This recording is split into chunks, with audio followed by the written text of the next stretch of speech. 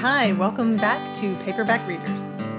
The holiday edition here. Hope everybody's doing well and enjoying companionship, friendship, and good food.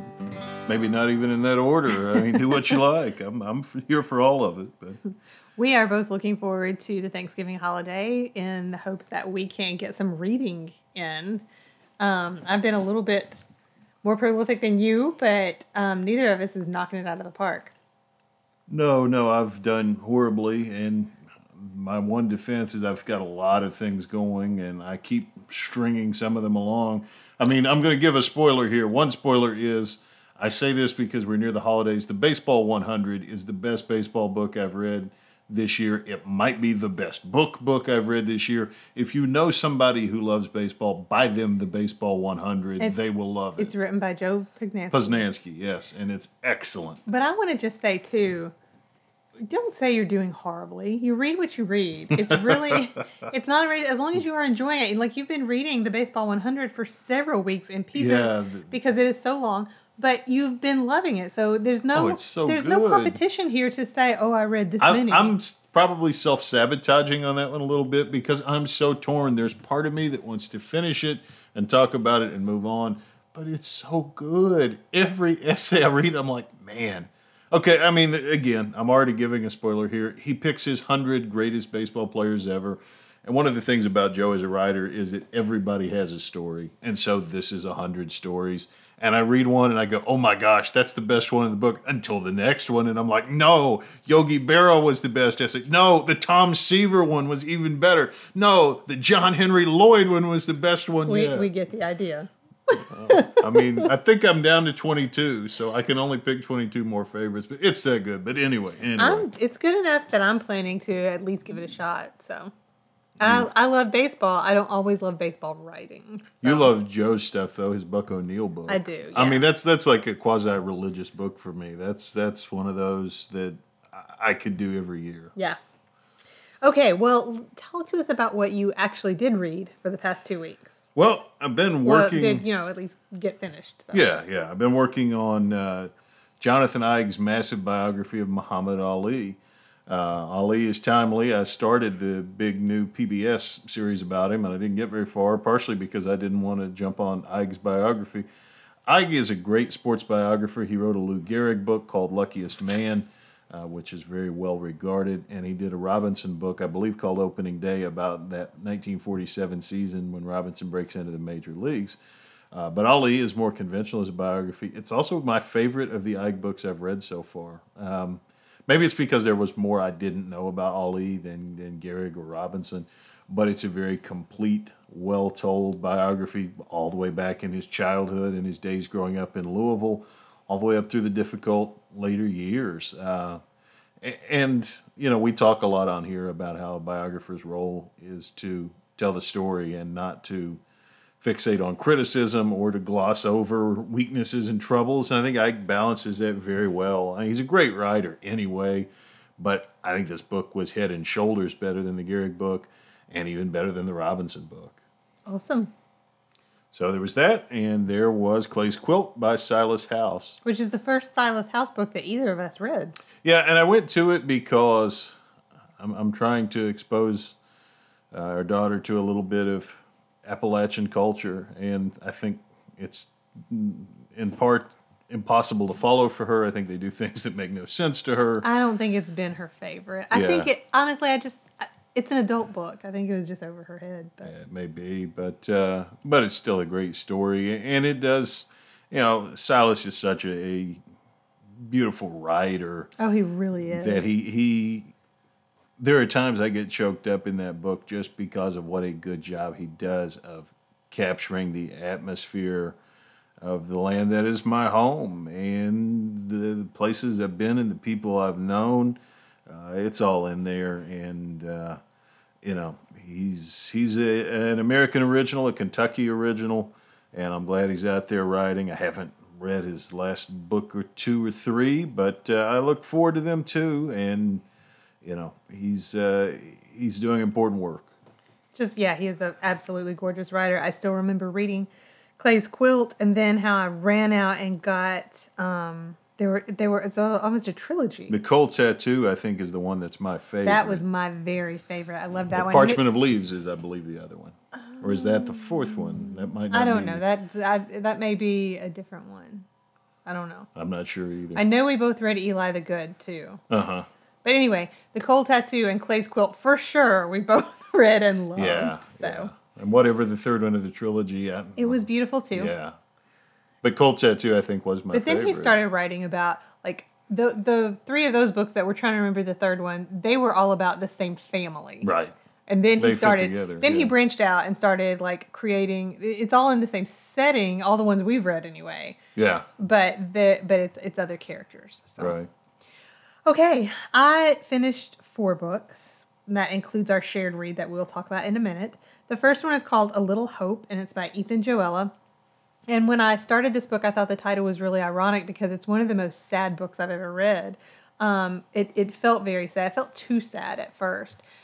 It follows this tiny little town and the sad things that happen to the people in it. A woman who's lost her husband and loses her son. A man who's a father and a husband. He has cancer.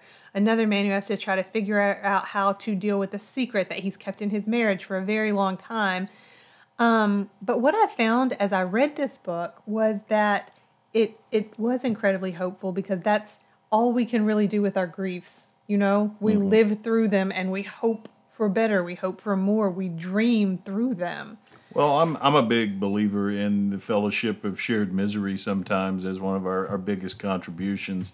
I mean, if you have gone through something terrible in your life, one of the few real positives that come of it is you can talk to other people who go through that or similar events with an understanding they don't always get from anybody else. It didn't really, there was connection over grief in this book, for sure.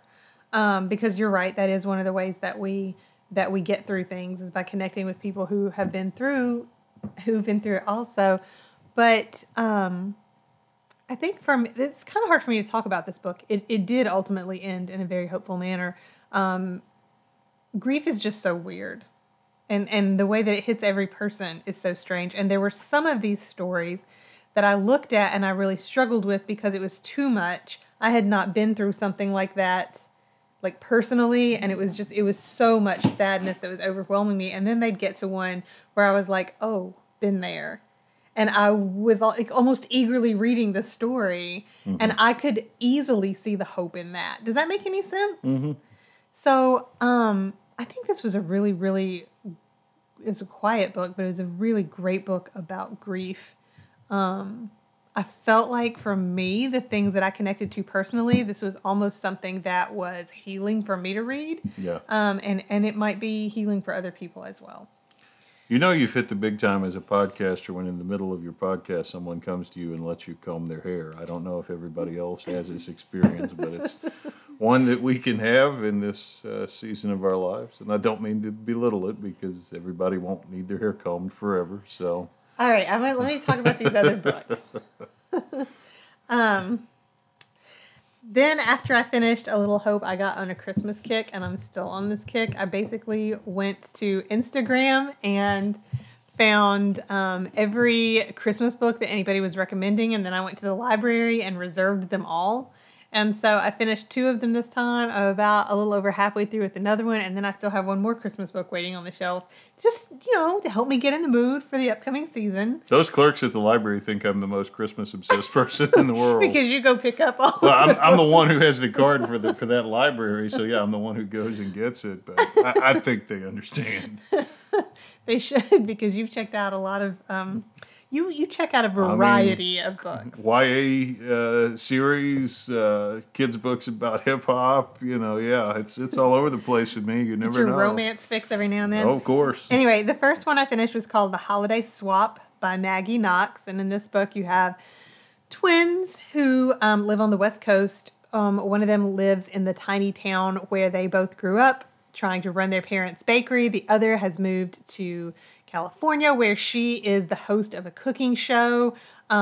She has an accident on set one day. She hits her head. She has a concussion. She can't taste or smell, and she's got to finish this cooking show and win the next show that she wants to be on. So she and her twin switch places. And the story is about the hijinks that ensue leading up to Christmas. So none of these Christmas, they're my version of Hallmark movies. I don't sit down and watch. That's actually what I thought about when I was picking them I up. don't sit down and watch Hallmark movies because You it's just really read them. it's really hard to find time to watch one from start to finish. And with movies, I'll forget stuff too. And I don't watch a ton of TV. But this gives me my Hallmark movie fix. Okay. Then the other one that I finished is called Christmas by the Book by Anne Marie Ryan. This one was set in the Cotswolds in England, so you've got a book in the title, you've got it being set at Christmas, and you've got it set in England. This is like my sweet spot of books.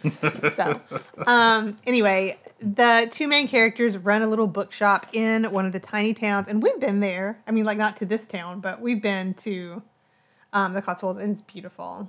Absolutely, just these gorgeous, charming little towns. They live in one of them. They run the bookshop, but tourist seasons are hard. Everybody orders off Amazon now. Their bookshop is failing. And one of the things they do as they face the fact that they're not going to make it is they give away some books. They basically get on Twitter and they're like, hey, who's having a hard time? Who needs a book? And they pick 6 different people from the responses. Like people nominate other people. Mm-hmm. And then it has to be all local people there in their town. And they deliver the books. And they've like chosen the most comforting books that they can think of. I think that all of the books had to do with Christmas somehow.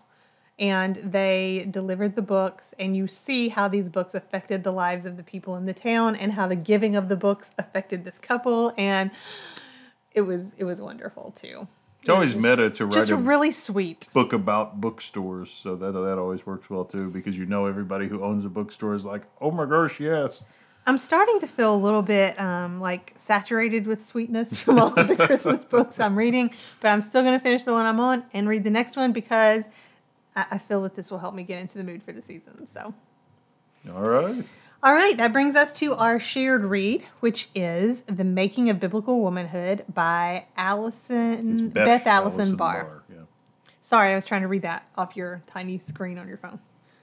Don't insult my phone screen. I'm kidding. It's pretty small. Yeah. Okay, I heard about this book, as I hear about so many things, because I was on Instagram, and Haley at the Lazy Bookshelf said that she had read this and her mind had been blown. And I thought, well, that sounds interesting. So I got this book as fast as I could, read it. It blew my mind, too. And I finished it and immediately handed it to you. Well, and it's funny to me because she was the one who put us on to Jesus and John Wayne by Kristen Dumais. And Dumais comes up a couple of times in this book. So it's kind of a complete the circle kind of thing. So why don't you tell the people what it's about? Dr. Barr is a historian, and she's very careful to say, I bring you what I bring you as a historian, not as a theologian, not to tell you what the solution to the world's problems are, but her basic thesis, I would say, is that the modern evangelical complementarian is the word that is generally used, view of womanhood is largely fabricated. It's largely outside the basis of the historical record. It's outside the basis of church history. It's a power creation, and she kind of goes through her evidence as to why she believes that to be so.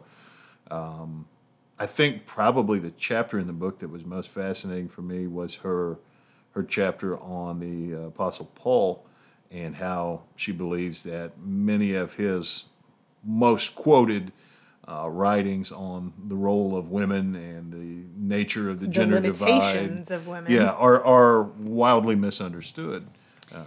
That was definitely the first mind blowing moment. And she's honest in her book about saying, I started writing about this because of my real life. She is married to a youth pastor in Texas who lost his job because he challenged his, I think, Southern Baptist, I'm not sure that's ever explicitly said, but I feel like that's the case, church on their restrictive views of how women could serve after. And when we say challenged, didn't he just like ask them to reconsider? Yeah, the backstory here is Dr. Barr, who again, doctor, and that's a PhD doctor, wanted to teach a Sunday school class that included young boys, and that church would not allow that to happen. They felt that that was unacceptable. That was contrary to the Bible. Like teenage boys. Yes. Yeah. Yeah, not like 5-year-olds. Yeah. That is an important distinction. Yeah. And periodically through the book, she shares parts of her own experience. Now, that's the sort of thing that in a lot of books will throw me off. I'm like, okay, pick your lane. Either tell me your story or tell me the historical record, but don't confuse both. But she did it so well. She really did move from one to the other in the way that I was invested in her personal journey, but also it didn't in any way detract from the historical record that she was so thorough in pursuing. And I really liked that in her structure of the book, she did not lay out any clear guidelines for this is the way it should be. Yeah. Rather, she laid out the historical implications that she wanted to highlight in regards to biblical passages and the way the church has treated women, and then posed questions. And at first, I really wanted her to say, well, this is why the church is wrong. But mostly what she said was, what if? Could we at least be open to the idea that possibly we have misinterpreted? Right. That we do not have all of the answers that we think we do, that God is bigger than the rules we try to write for him. And it's so much food for thought. Mm-hmm. You and I have talked about this often. I am the oldest of 4 girls. I was raised in a Methodist church. I was in college before any of this stuff. Like, I didn't hear this really. And it's funny because you culturally grew up very much within the realm of the worldview that exists here. But you had a female pastor. Yeah, that at one point. Specific limitation was not germane to you. And I had parents who did everything they could to bring me to people who would talk to me when I had questions. I remember very much being like, before anybody, because I was a little kid, being very stumped by the Pauline letters and trying to figure out what this meant about women. Was I living wrong? Because we did not live really bound by these kinds of rules. Mm-hmm. And I didn't understand it. My parents, called a couple of pastors who were friends who talked me through what they believe. And what they said was not exactly the same as what she posits in her book, but they hold hands, like the two things, what they said and what she said. Oh, yeah. And then I got into college, and there's all this stuff, and it was very different for me to try to understand where all of these rules and regulations came from and why it was so easy for everybody to believe them. Yeah, and I came at it from a different place, but really with the same thing. I mean, I grew up going to an Episcopal church. I had a female minister then when I was, she came in when I was 8 or 9, I guess.